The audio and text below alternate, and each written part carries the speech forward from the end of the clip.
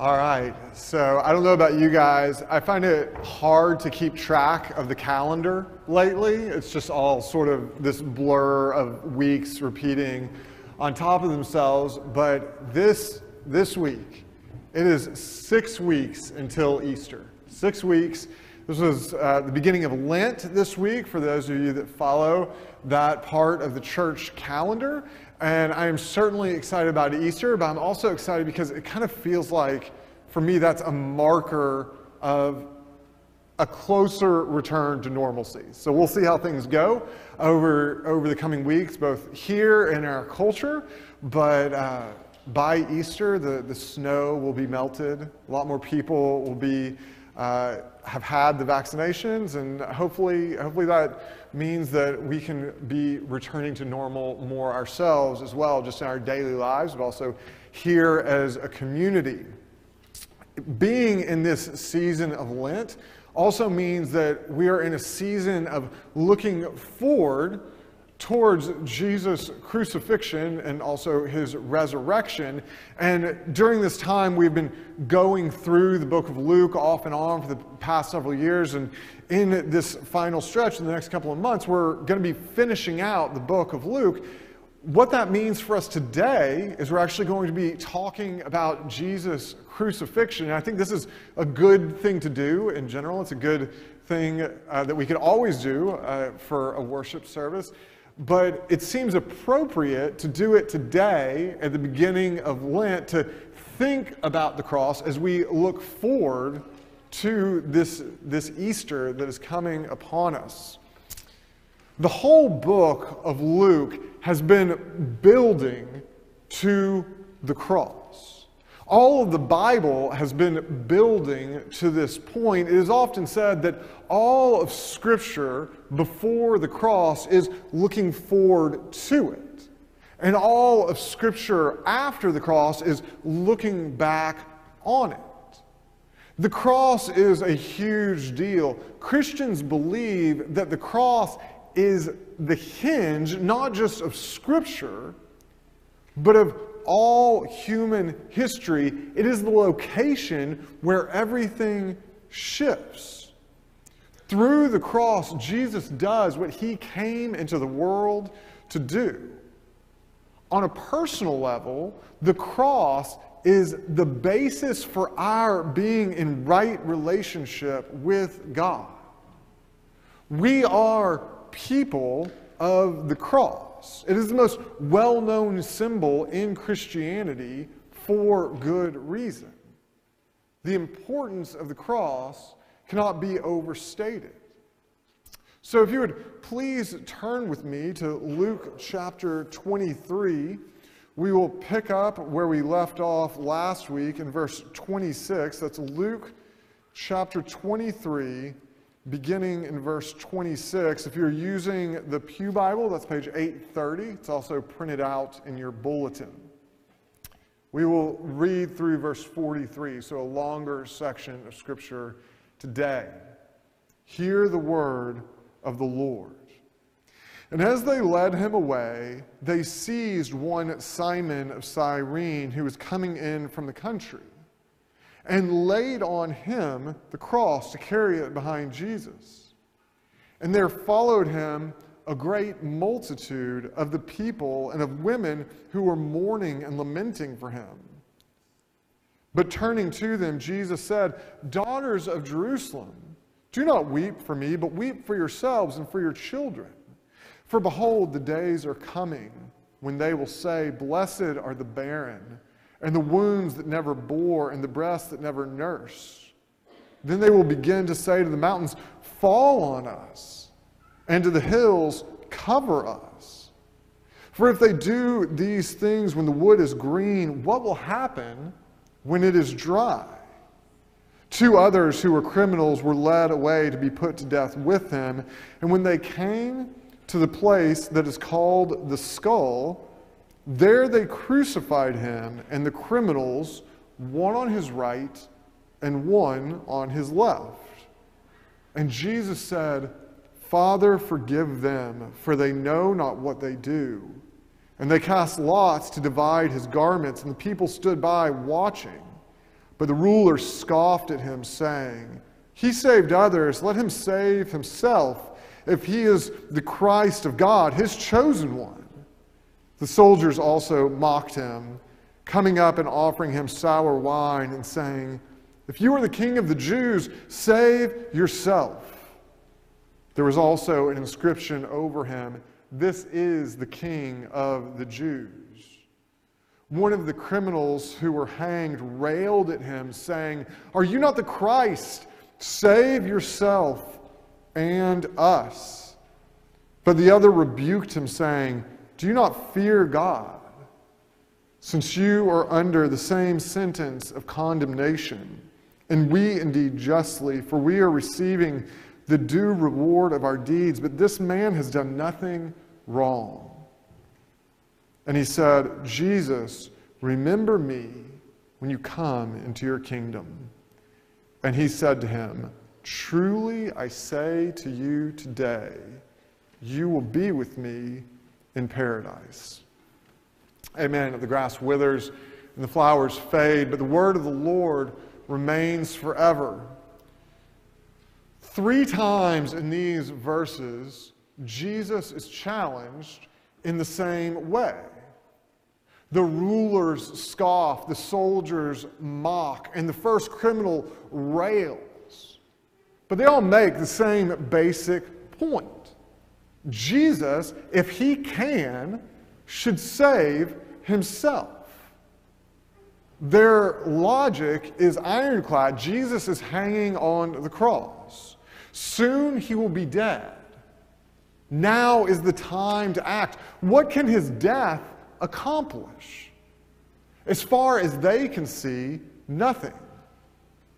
If the rulers or soldiers were in the situation Jesus is in, they would save themselves if they could. The criminal is in the same situation as Jesus. He is particularly frustrated. It's hard to blame him. Before long, he will be dead. The criminal wants Jesus not just to save himself, but to save him while he is at it. For those challenging Jesus, his lack of action as he hangs dying is the ultimate proof that he cannot be who he says he is. You get the sense the rulers are relieved. They had seen Jesus do things they could not explain. They feared what he was capable of. Jesus' inability to save himself makes them feel quite smug. They were right all along. Jesus on the cross is the evidence they had been waiting for that their bias against him was valid. It always seemed like Jesus was one step ahead of them. Now they can enjoy their victory. All of those telling Jesus to save himself failed to consider an alternative explanation for why Jesus is hanging on the cross. They assume that Jesus thinks the way they do. Their thinking takes into account 2 main variables. The first is what selfishly benefits them. The second is what they have the power to actually accomplish.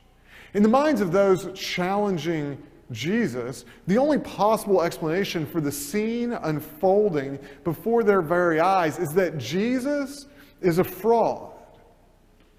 They can see no selfish benefit for him in the cross. This must mean that Jesus has no power. If he did, he would do something to change the situation. Another possible explanation does exist. It is possible that Jesus doesn't think and act the way others think he should because that sort of thinking is wrong. This is a point Jesus has made throughout his teaching. Selfish thinking is sinful thinking. Way back in Luke 6, Jesus summed up his approach pretty well, saying, if you love those who love you, what benefit is that to you? For even sinners love those who love them. And if you do good to those who do good to you, what benefit is that to you? For even sinners do the same. And if you lend to those from whom you expect to receive, what credit is that to you? Even sinners lend to sinners to get back the same amount, but love your enemies and do good and lend, expecting nothing in return, and your reward will be great, and you will be sons of the Most High, for he is kind to the ungrateful and evil. Be merciful, even as your Father is merciful. Jesus thinks and acts like God, his Father. God isn't focused on his own needs. His concern isn't how to increase his status or comfort. Whether or not God has the power to accomplish his purposes is not a thought that occurs to him. God's way of thinking is absolutely foreign to all those challenging Jesus to save himself, while it is completely familiar to Jesus. Jesus loves people as God loves people. You see this love play out in ways that boggle the mind in these verses. As Jesus is being led to the place of his execution, a crowd follows him weeping.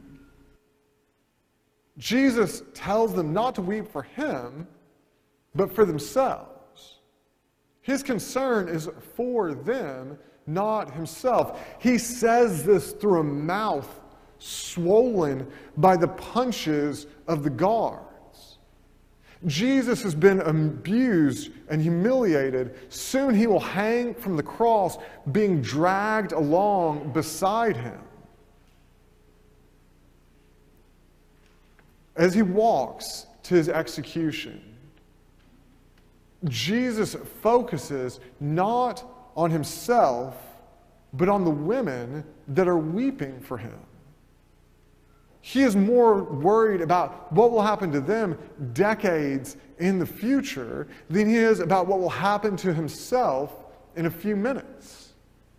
He cares more for them than he cares for himself.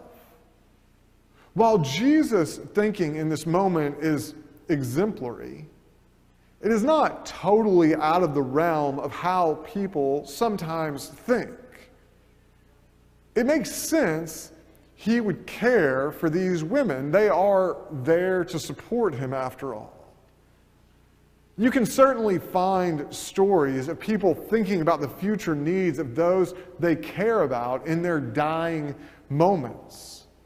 Soldiers expressing concerns for loved ones back home as they bleed to death on a battlefield. Mothers dying in childbirth, weeping that the child that they gave up their life for will have to grow up without a mother. What you cannot find is what comes next. Jesus is taken to the place called the skull, where he is nailed to the cross between two criminals. There he prays to God on behalf of those who put him there. Father, forgive them, for they know not what they do. He says this as those responsible for his painful death gamble over his garments and mock him. Jesus prays to God on their behalf that God would not hold their ignorant evil against them. He is more worried about his murderers than himself. They don't know what they're doing completely. They would certainly be surprised in this moment to learn that they have nailed the Messiah to the cross, but they are still guilty. Jesus is hanging up there as a direct result of their efforts. They are the ones that made this happen. He doesn't respond with anger to these people. He responds with empathy.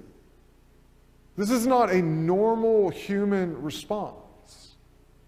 It is unheard of. In these words Jesus speaks from the cross, the love of God shines through. Jesus loves people. He loves those who weep for him. He loves those that are killing him. There is unintentional irony in the things being said to Jesus in these verses by the Jewish leaders, Roman soldiers, and the first criminal. The fact he doesn't save himself is taken as evidence that Jesus is not who he says he is. It is actually the opposite. The ruler scoffed at him, saying, "He saved others, let him save himself. If he is the Christ, his chosen one." He is on the cross because he is the Christ of God. If he weren't, he wouldn't be hanging from a cross at all. They have ignored the prophecies that made clear what God's chosen one would do. The soldiers also mocked him, coming up and offering him sour wine and saying, "If you are the king of the Jews, save yourself." There is nothing more royal than what Jesus is doing. He is taking on the forces of evil and death on the cross. He is dying for his people. Jesus does not hold back and send pawns to their death on his behalf. He leads the charge, knowing others will live because he dies.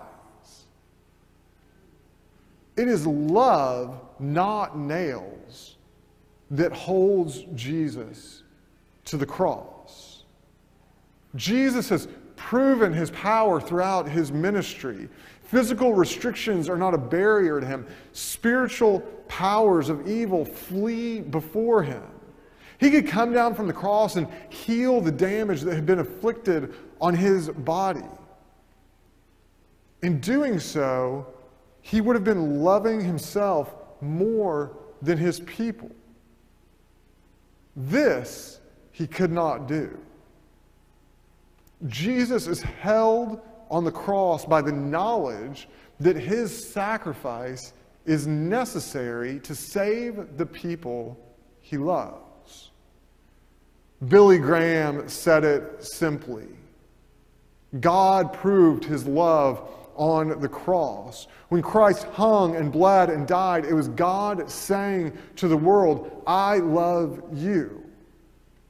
C.S. Lewis gives a more extensive description of the scope of the love Jesus showed in the book, The Four Loves. He writes, "God, who needs nothing, loves into existence totally superfluous creatures in order that he may love and perfect them. He creates the universe already foreseeing, or should we say seeing, there are no tenses in God, the buzzing cloud of flies about the cross, the flayed back pressed against the uneven stake, the nails driven through the mesial nerves, the repeated incipient suffocation as the body droops, the repeated torture of back and arms as it is time after time for breath's sake hitched up. If I may dare the biological image, God is a host who deliberately creates his own parasites, causes us to be that we may exploit and take advantage of him. Herein is love. This is the diagram of love himself, the inventor of all loves. In these verses, the one person that sees what Jesus is doing is the second criminal. He throws himself on the faithful love of Jesus. The criminal's awareness of his own dilemma is the necessary precursor for turning to Jesus. His situation is not what anyone would call ideal. He is going to die. It is not really a question of if, only when. The cross is a slow death through exhaustion. Breathing requires the victim hanging on the cross to pull themselves up. Eventually, doing so becomes impossible. The criminal would have felt himself weakening. He would have felt the cramps developing. Nobody comes off of a cross with a pulse. He knows his death is unavoidable. He knows it is deserved. We don't know exactly what crimes were committed to put this guy on a cross. Crucifixion was not a punishment that was handed out lightly at the time. His specific crimes don't really matter. The criminal himself acknowledges that his punishment is just when he says to the other criminal that taunts Jesus, "Do you not fear God, since you are under the same sentence of condemnation? And we indeed justly, for we are receiving the due reward of our deeds, but this man has done nothing wrong." Dying is bad enough. Knowing death is deserved would be unbearable. Every person is in a variation of the same dilemma as this criminal. We have no hope in ourselves. Death is a certainty for all. We are pretty good at ignoring death. Modern medicine allows us to live with the illusion that death can be put off indefinitely. It can't. Eventually, all will die. A day will come when there will not be another medicine or treatment for what ails us. Some organ will no longer be able to do its assigned task. At that time, life will end. The criminal could count the remainder of his life in hours and minutes. We may have years or decades. There is still a limit on the number of breaths we will take. Eventually, our bodies will weaken and we will die. This is bad enough. What is worse is that death is deserved. The specific sins we have committed leading to condemnation are not really the point. What matters is that in death, we are receiving the due reward of our deeds just as surely as the criminal was. The criminal sees that he has no hope in himself.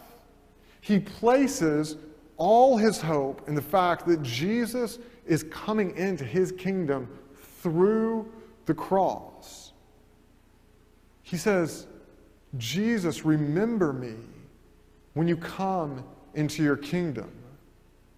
That is an unbelievable thing to say at this moment.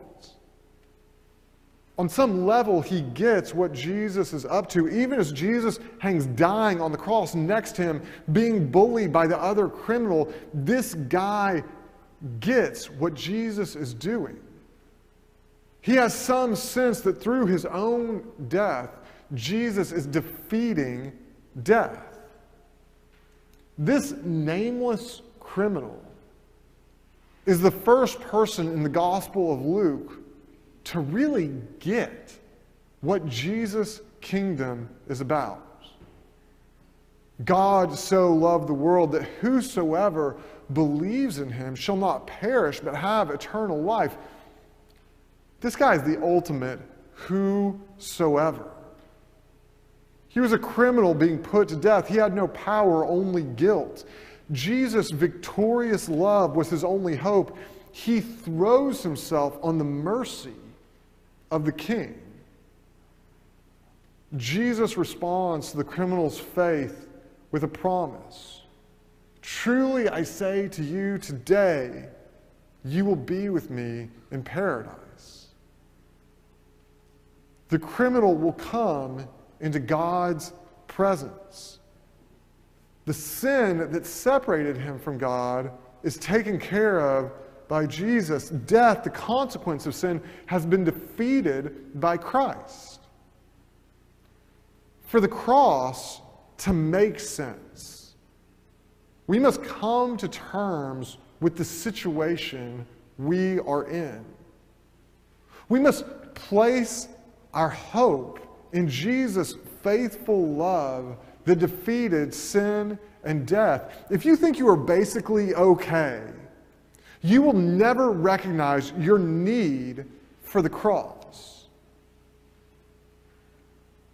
We must realize the only solution for us is the love of God Jesus embodied on the cross.